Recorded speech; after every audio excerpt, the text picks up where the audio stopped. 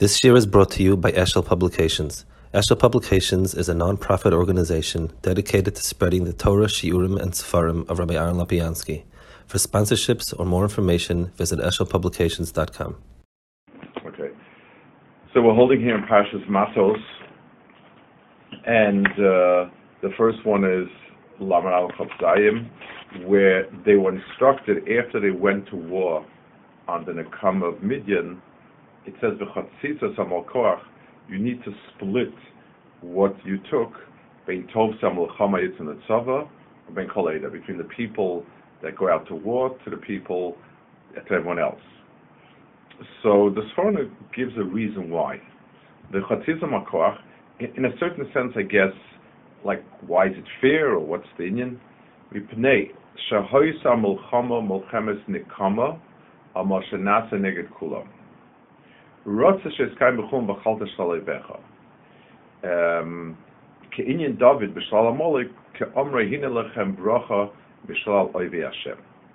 So you find by David also that he split everything between the Taifse Kalim and the Yotzei Milchama. So the Yoshvei Kalim and the Yotzei Milchama. So the Sforno says the following explanation, that the reason is because the purpose of eating the shalal oyev was not a reward for the fighting. They were rewards for the fighting, so it's really not fair that the people sitting behind should get as much as people fighting, actually. But he said it was something else. It was HaKadosh Baruch Hu had promised them that they would have nekama. Nekama means I take back that which the enemy has done to me. So it's not, a nekama is more than a defense. It's a victory of sorts. Taking the person's shalal is a sort of victory, and that is why it needed to be across the board, because Midian had put down Klal Yisrael, in a very essential way. Midian had tried hard to destroy Klal Yisrael from within. So anyone who was a part of Klal Yisrael needed to have that taste in the Kama. Rav Hutner has a fascinating piece on Purim about, by David, it says, it was a Muhammad Amalek over there when he said that they should give half to the people that remain and half to the people there. His point is, he goes with a mahalach that retaining, in Ruchnius, retaining what you've attained and going further are equal in value. So that's why the people who stayed behind, the way he describes it, were guarding that which was. So imagine, let's give an example. Imagine a person is in war, and he's not a great general. He's very, very impulsive. So he goes out and conquers a huge piece of land, but he comes back home, he has no home left because someone conquered his home. So he really didn't accomplish much.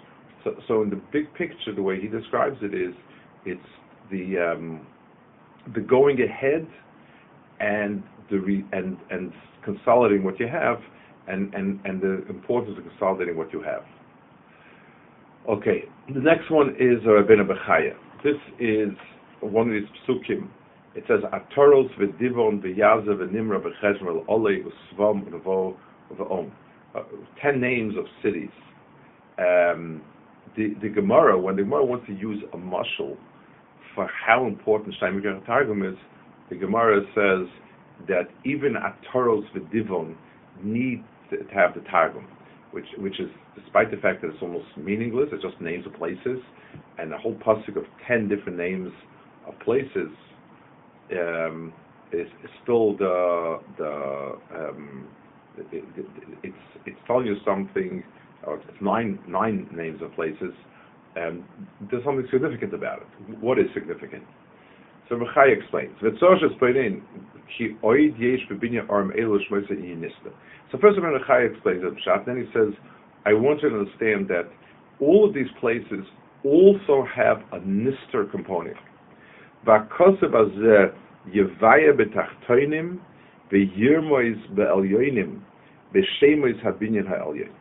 He says the 9 names over here refer to something real in this world, but really are alluding to something much deeper to it. So first he gives us the general structure of the number 9. The Timtza Pasuk says Tisha Shemos, Keneged Tisha Vayomer Shebereishis. These are Keneged the 9 Vayomer Bereishis. Ki Asiri Elu Lahaske, Ki Hu Ayin. Valkeinu Tzich Loim Bereishis Amaymu. So the Rechaya explains over here, Chazal say Basar Mamars Niva Olam, and if you look at it, there are only 9 places where it says Vayomer. So Chazal say Bereishis Nami Maimer Hu, but it doesn't say Vayomer, which means there are 10 madregas, popularly known as 10 spheres, 9 of which are essential building blocks of the world because they go into the Mamorim of Bereishis, and there's one that is sort of a bridge between the infinite and our finite world. So a bridge means, a bridge is I see the end that sticks into my backyard. I don't see the piece that extends over the river. So the bridge sphere means there's a sphere which I see the end result of it, but totally cannot fathom where it's coming from. So if we to divide up HaKadosh Baruch Hu's Hanhagas with us, so there are 9 madregas, there are 10 madregas. Each one I understand where it comes from and where it's going to, because it's all part of my world, except that the very root of it, the 10th one, comes from HaKadosh Baruch Hu, and I have no idea what went into that. All I know is I see it as it feeds into my world and continues to bring those spheres with it. That's the significance of 9 and 10. So he says, Asira ein lasker ki hu ayin. It doesn't exist. Ayin doesn't mean it doesn't exist, but it's hidden. I guess V'chochma me ayin timatzei. It says in the pasuk, from where does Chochma come from? Chochma comes from nowhere. Nowhere in the sense meaning a place that is unfathomable to me. So the 10th sphere is something which comes, its beginnings are totally nelam for me, and it's from its appearance onwards that things begin to make sense. And that's why they had to say Bereishis Nami Maimahu. Because Bereishis, the HaKadosh Baruch Hu said Bereishis, but we didn't hear him talking. We start with him. It's just like, if I can give you just like an example, I guess.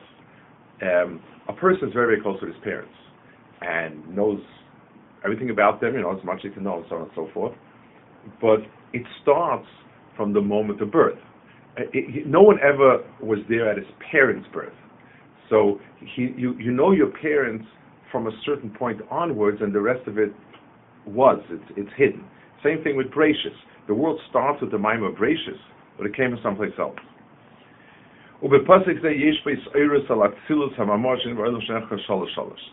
Says there's also another thing. All these midas of 9 are divided into 3, 3, and 3. Let's just give a little bit of understanding about it. He's touching lightly on Kabbalah stuff. The midas of HaKadosh Baruch Hu, the spheres that we're familiar with, most of which, if you daven as far as you say it by spheres with great kavana, the spheres are 9 plus a 10th sphere, which takes it to the beyond. Those 9 are divided in 2 ways. There are 3 sets of 3. Each set is a midah of a chesed type midah, where HaKadosh Baruch Hu is giving, and there's a midah of a gevurah type midah where HaKadosh Baruch Hu is restraining, withholding, and then there's a middle midah which is balancing how much. I guess if you were like a hot water, you have a faucet that's hot water and cold water, and somebody regulating how much of each is necessary now. So every set of midas comes in a threesome. It comes with the midah of HaKadosh Baruch Hu of giving in different levels, it comes the midah of withholding and restraining, and the midah of regulation, which is a middle midah. That's one. Those midas are at 3 levels. One level is a level in the world of machshava, so to speak, HaKadosh Baruch Hu's chachma. By a human being, the first level of activity lies in the world of thought and planning. The second level would be the thing that I'm coming up with, the thing that I'm actually producing. And the third level is how to implement it. So one is the root, the second one is the midah itself, and the third one is the way we should implement it. So for instance, let's give an example. Let's say I decide to be giving to a certain person. I debate how should I act with this person, and I say it's time to be makar the person, time to be giving to him. Then I say, okay, the next meeting is I allocate a sum of money, let's say. I'm going to give him $1,000. Then I have to figure out how to give it to him. I may decide to give it as a gift outright. I may decide to give him an easy job to work in something. I may decide to give it as a long-standing loan. Different ways in which I can produce it. So those are basically the midas of HaKadosh Baruch Hu that we're familiar with, Chesed, Gvur, and so on, that we say it's Soma.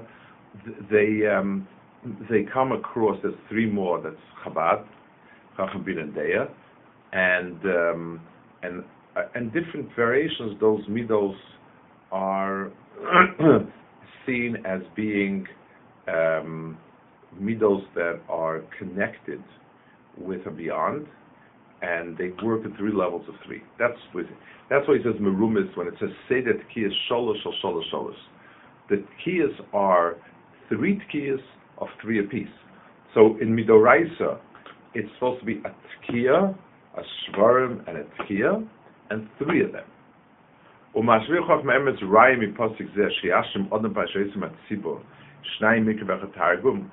it says that they should say Shnei Mikra Targum, it's the same thing. You'd read it 3 times. There's bone in Bo'isa Sholosh Mailas, so Bibinyan Echas Sholosh. Va'afil HaTorah Svediva. So he says, Levaya, Ki afilu pasuk, Hameir al Shemus Ha'arim, even a pasuk that sort of seems to just be telling the names of the cities. Maybe a circle called Kafel, it's kind of just, okay, it's really, really insignificant. You will find that there's a lot of big things. It is all one kesh and one binyan. Ve'ein hefesh ben parsalu ve'esav ben ataras ve'divin ve'doimelem ben ataras adibris. Ki hakol me'ikach ramot se'echad. U'meimov min amigdash hem yoitzin ve'kol nitmar echad. It all comes from one common source, one common HaKadosh. Let's describe this. Let's talk about this because this is important. When we look at the Torah, and so we hear pshat, that's nice. We hear drush, that's cute. We hear all sorts of deeper points. Then you get gematrias and you get all sorts of Kabbalah stuff, which to us sounds, I don't want to say the word contrived, but sometimes sounds very contrived. But even if we figure, no, it's right, but it's really to us another thing that has been put into it. Let's give an example. Imagine somebody starts off with a suit, and then the suit's finished, the guy takes it, he weaves in gold threads, because he likes it that way. He puts in a camera to take selfies, and so on. Those are all things that the person added to it, and now I have a jacket that has in it the following things. So our feeling is like the Sefer Torah has in itself the events that happened, and then HaKadosh Baruch Hu will put into it all sorts of Kabbalah stuff and this stuff and that stuff and the other stuff. That's kind of how we think of it, and that it seems to us cumbersome, and not kind of even if it's emes, but it's still kind of cumbersome. A really good marshal tip would be, let's say you're studying another person, you're a psychologist or just a person who understands people, and you look at the person, you look at his walk, how he walks, you look at his handwriting, you look at the choice of words he has, the interaction in different situations, and on all of them you can write and understand it as a result of what his personality is. And some people say, well, come off it. You write like a whole stick of Torah about this and that. You really think that he sits and thinks about how to write the letter, and it's that. This is the exact opposite. Any activity that comes naturally from a person bears a stamp of that person. Some people are talkative. Some people are extremely secretive. Very, very incommunicative. Those type of people, whatever they say, you do well to think about what was he trying to say with that? What was he trying to get me to do? Because that's his personality. And a person's personality, so a person who's haughty is going to walk in a way that his presence pushes itself to the forefront. He's going to sign with a great big flourish. He's going to say things. He's going to talk about himself in a context of a speech. There'll be a lot of stories about himself and so on and so forth. Those are all different things that are the result of the one who's doing it. So HaKadosh Baruch Hu wrote the Torah, and HaKadosh Baruch Hu has a mahalach. It will reflect itself on every level because HaKadosh Baruch Hu encompasses everything. The truth, the emes of Torah, HaKadosh Baruch Hu, will reflect itself in every possible angle. So the names of cities that are chosen to mark, there's so much that Torah is missing. In a few thousand years of history, we have a few chapters. So everything that Torah writes and the choice of words and the cities that are picked, that they could have just said they conquered a bunch of cities. If the Torah is bringing these names down, the Torah says the cities they conquered were not just kind of a mikra.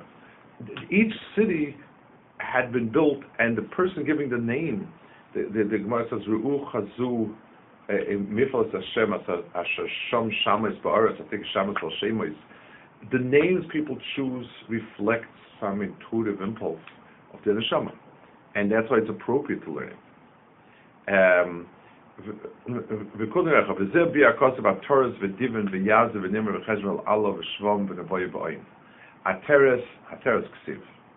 Which is HaTorah Ksiv, which means Keser, it's the crown. Divon, who anora yotzim eidin she'ena posek. Loshen hikot surva yazuva mayim, the word divon is to flow. That's next midah, where something flows from that Keser. V'yeshuremes l'shim shtayim shemos, v'divon Ksiv. V'yazer is hod shekei Ksiv azreida kei sheino advar koit shmecha, uksiv hadar koit eidecha, ushuk smoil l'kach yitzach odom eizem imenu.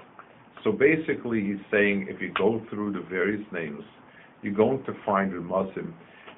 This, by the way, was, I don't say the word justification, but the way to understand a lot of the Siddush Torah. And some yes, some not. They all seem to us kind of, for a Litvak, they seem to kind of be quite off base, like all sorts of things, saying, it can match as a Muslim, and sometimes it's really just a cute way to present an idea. But there's also a certain chinuch that in a Dvar Hashem, there's nothing devoid of HaKadosh Baruch Hu's of HaKadosh Baruch Hu. It's also, I want to add something. When we look at science and biology and physics and all these things, there's something there very, very significant about the way HaKadosh Baruch Hu set up the structure. I want to point out something. And again, I don't know, we don't know enough of science and enough of Torah to be able to say these things. But take a look that in the Torah, light is the first bria in the world. And in science, the great constant is light. And it's against light that movement is measured. It's almost as if that's the building block of the world a certain way. Is it coincidence? I think many of the way in which people's bodies work, there's a mechanical justification for much of it, but there's also a deeper insight. The fact that we have 10 fingers, the fact that we have 5 on the right hand, 5 on the left hand, the fact that hands act in a certain way in concert with each other, and feet act a certain way, and it's different, and so on. All these things are reflections, because a person imprints his personality in everything he does. And HaKadosh Baruch Hu, who's almighty and all-encompassing, certainly does. Okay, one more small piece, and we finish Matos.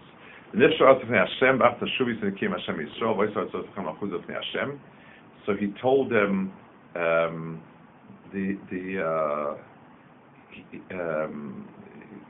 he told them that it's something which is, if you go there, then we'll conquer the land, and they can go back and so on. The Rebbe says, Lifnei Hashem, Kishom Ha'aro. The Lifnei Hashem means that since the Aron goes out to do battle, that's called Lifnei Hashem. Lifnei Hashem Kishperashi Kil Oilahu L'Shvach. So, Lifnei Hashem was always referring to Ki'ilu, the Aron is where we have a sense of the things. When something disintegrates, falls apart, you can say the thing is off-rotted, or you could say it's because of my might that it fell. Being that the Aron goes in front of Klal Yisrael when they do war, so the victory in the war is that things collapse, the Lifnei Hashem. Okay, we'll hold it here. I think